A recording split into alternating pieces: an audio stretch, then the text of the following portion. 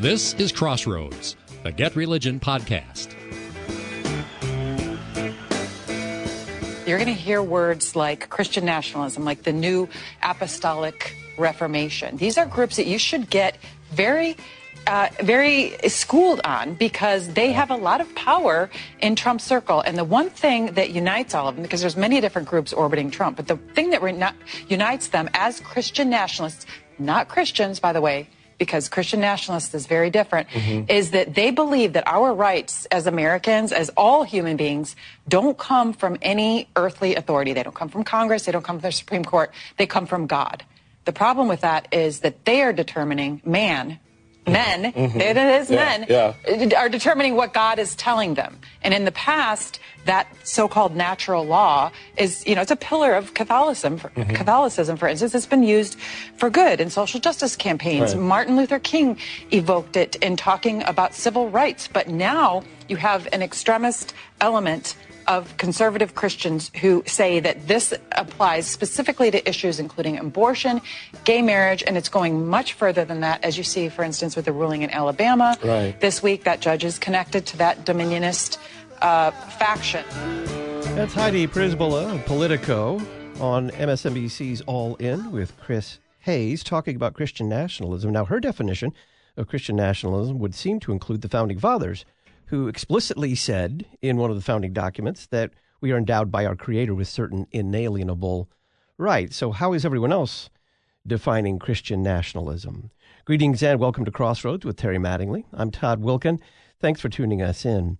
Terry is Senior Fellow at the Overby Center at the University of Mississippi. He's author of the National On Religion column for the Andrews McMeel Universal Syndicate, and for 2 decades he led the GetReligion.org website. Terry, welcome back.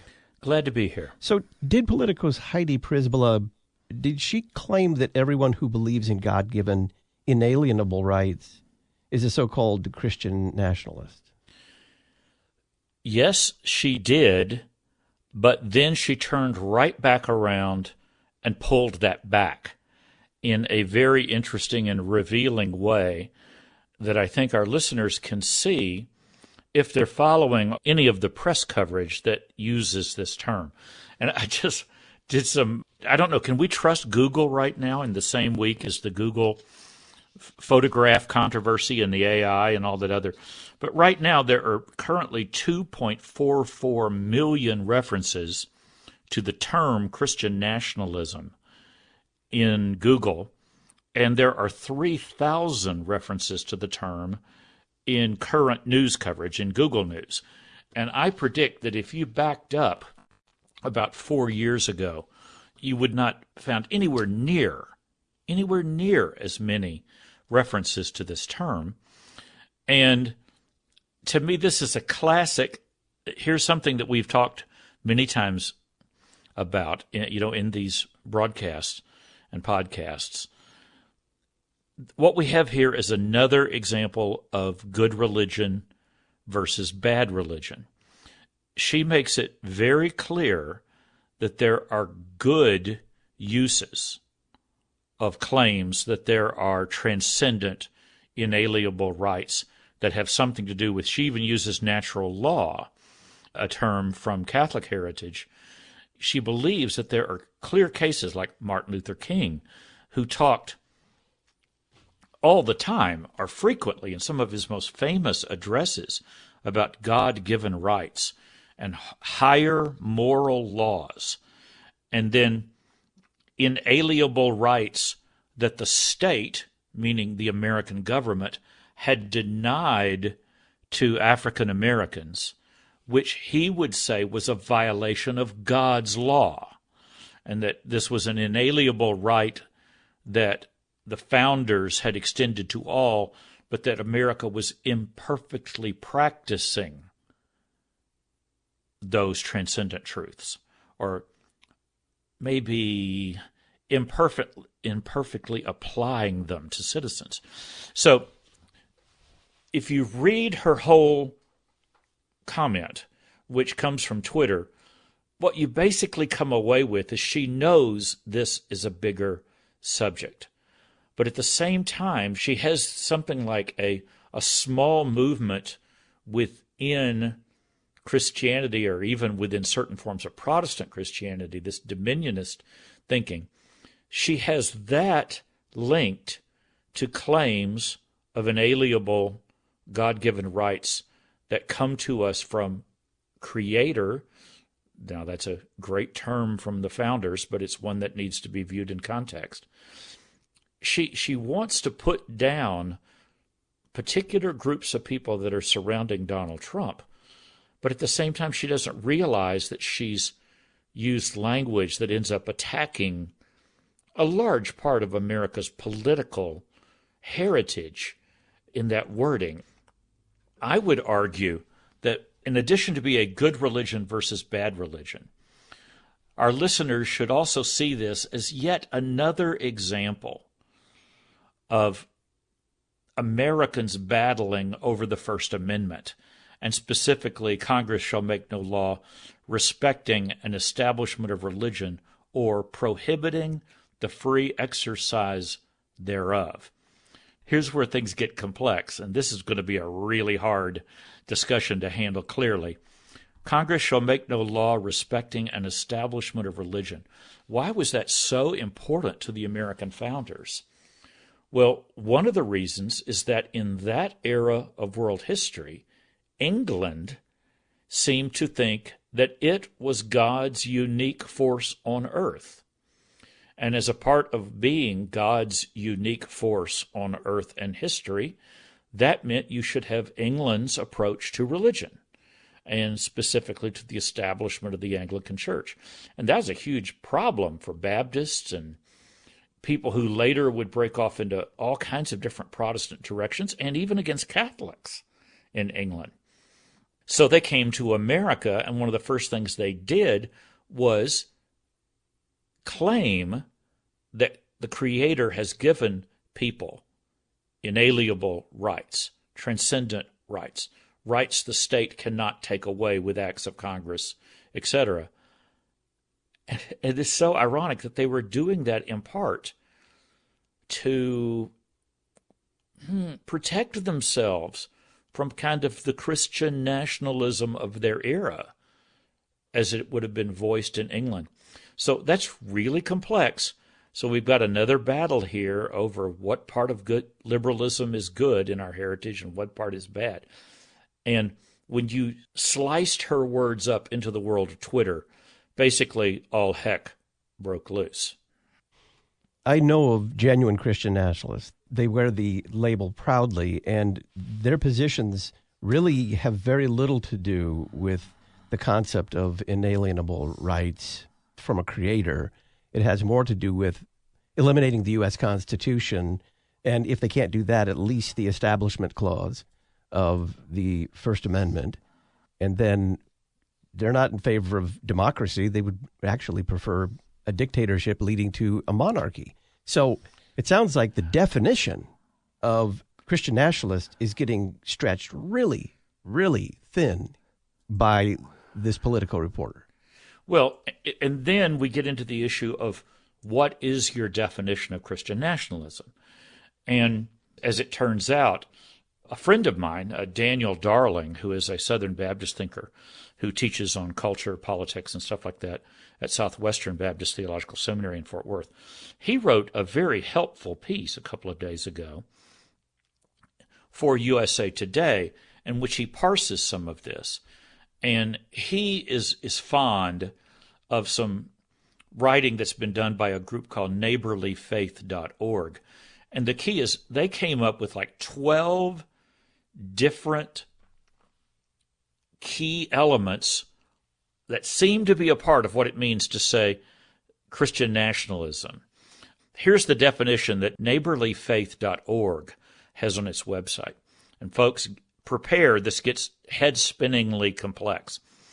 Christian nationalism is a movement advancing a vision of America's past, present, and future that excludes people of non-Christian religions and non-Western religions.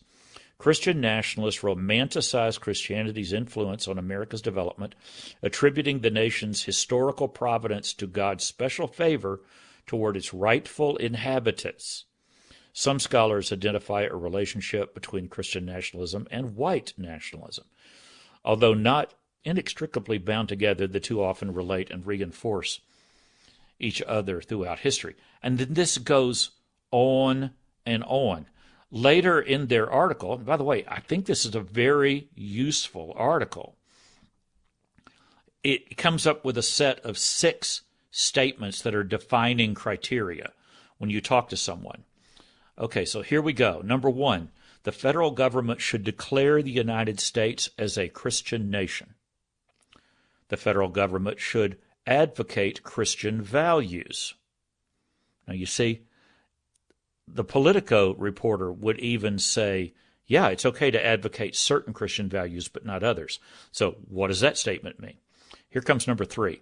The federal government should enforce strict separation of church and state. Okay. What does that mean? Does that, for example, mean that the U.S. government shouldn't have a health care plan that forces Catholics to cover birth control, abortion, and transsexual operations in their health care plans?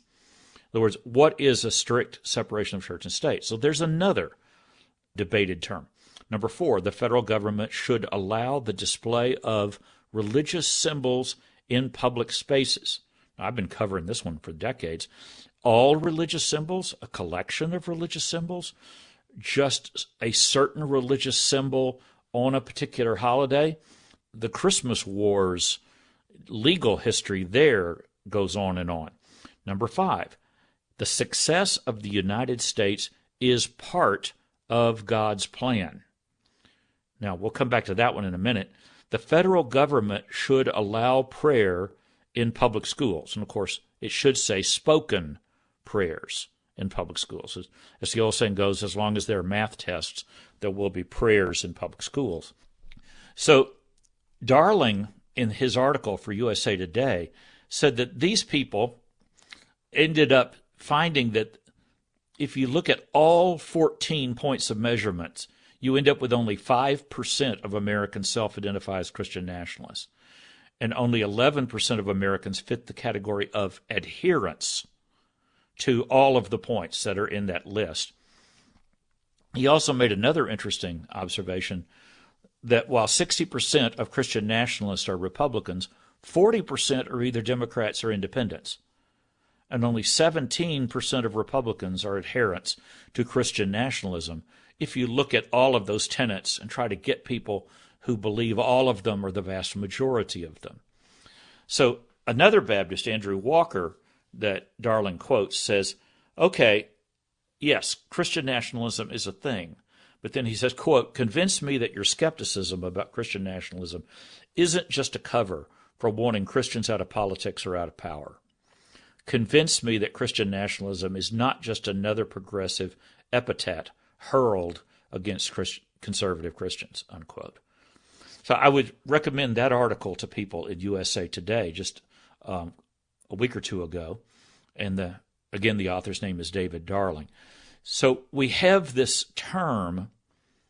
I guess what I would like journalists to do, I know we have to use the term because there are all kinds of foundations throwing thousands and thousands or even millions of dollars at news organizations to cover Christian nationalism, because in the Trump era, this is this big, new, scary term.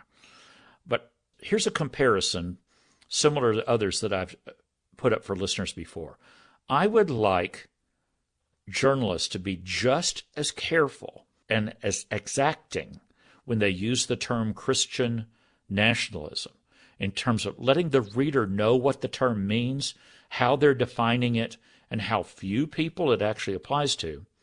I'd like them to be just as careful with the term Christian nationalism as they were with the term Islamic jihad. Because jihad is real. There are beliefs that are attached to it, but then there's people who are radicalizing the concept of jihad, and then there are people who are actually teaching what traditional Islamic thought has said about jihad. And the press just in the end decided we're not going to use the term at all because it's just too complex, it's too confusing, and it muddies the water. Well, maybe they should be just as careful with Christian nationalism as they were a decade or two ago, with a valid historical term, which is Islamic Jihad. So I'll just throw that out there.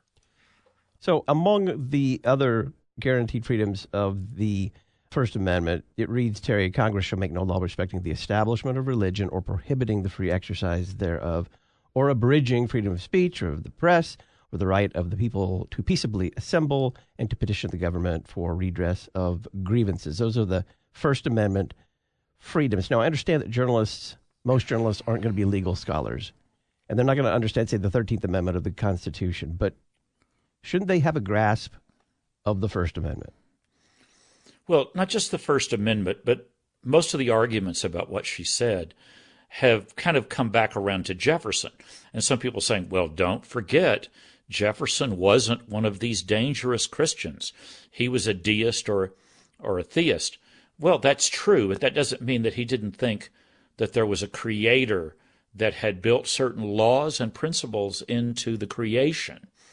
I wrote a paper when I was in graduate school on whether Jefferson was a deist or a theist, and ended up arguing that by the end of his life, he would, as we would understand it today, be a theist, certainly not a traditional or even creedal Christian in any way, but that he had kind of gone out of a machine-like deism into more of a theism.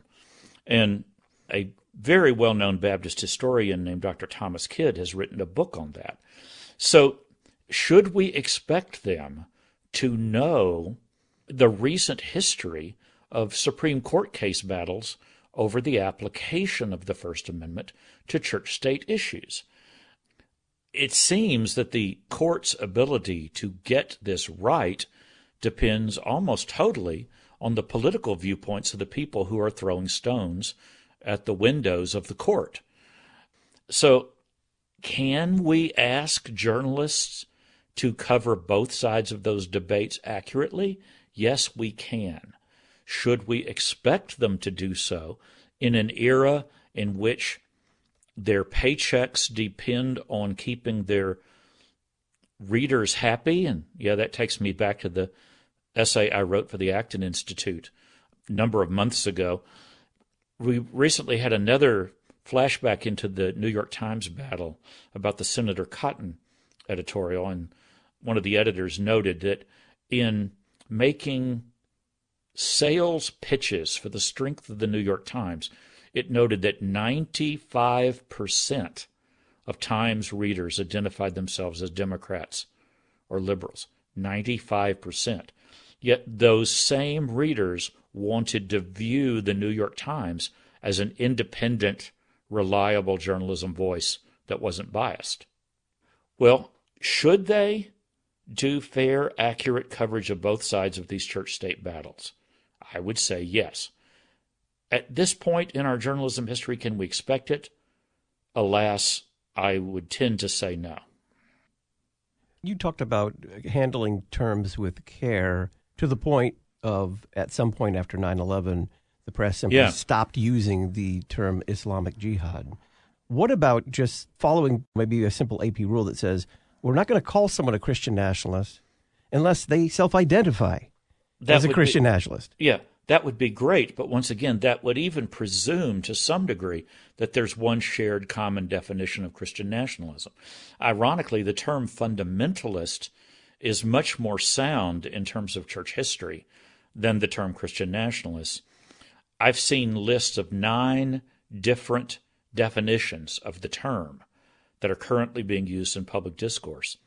That man I just quoted, Thomas Kidd, I sent him a quick appeal for help when I knew we were going to be talking about this today, because he wrote an article for the gospelcoalition.org on the battle over some of these terms, and he noted a historian named Matthew McCullough who defined Christian nationalism, quote, an understanding of American identity and significance held by Christians wherein the nation is a central actor in the world historical purposes of the Christian God.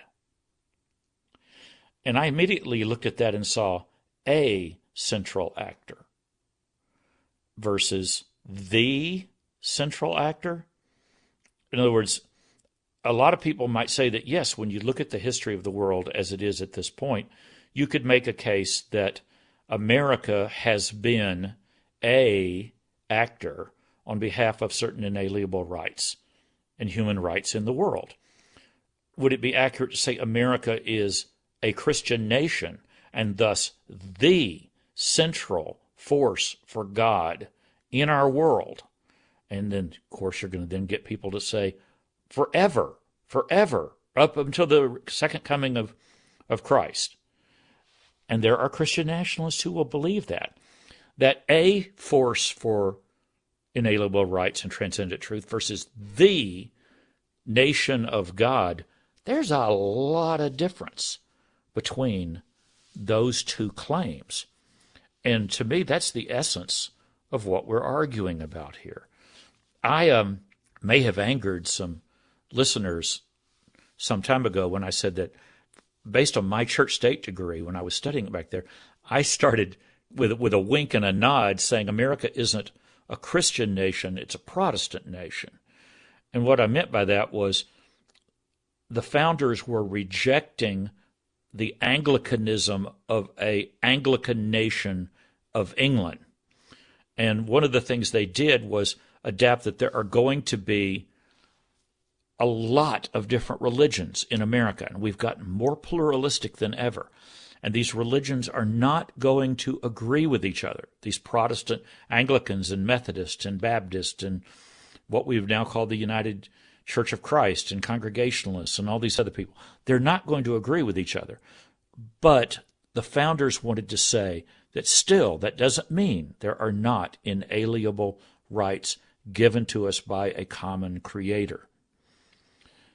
So that complexity, that willingness to argue with each other about which of these rights are essential and what is an inalienable, that's been with us since the founding. And it's at the heart of church-state battles in the court that we follow on and on and on. I want listeners to have one other thing to think about in terms of comparing this, and this gets us back to the good Christians versus bad Christians. Some of you listeners are old enough to remember that when Barack Obama was running for president, there was this huge controversy about his pastor in Chicago, a United Church of Christ minister named Jeremiah Wright, who was quoted as saying, and this isn't a curse, he's being literal with the verb here, that God damn America for, and then he listed all these things that America was doing that was sinning against the inalienable, inexorable, transcendent truths of God, that America sometime was acting like she is God, as he put it. So in effect, he was saying, I want God to judge America for us violating the truths of God on which we were supposed to be founded. If you read his whole context, it sounded a lot like Martin Luther King Jr. And I'm not agreeing with what Wright was saying in every case there, but here's what I wanted our listeners to remember.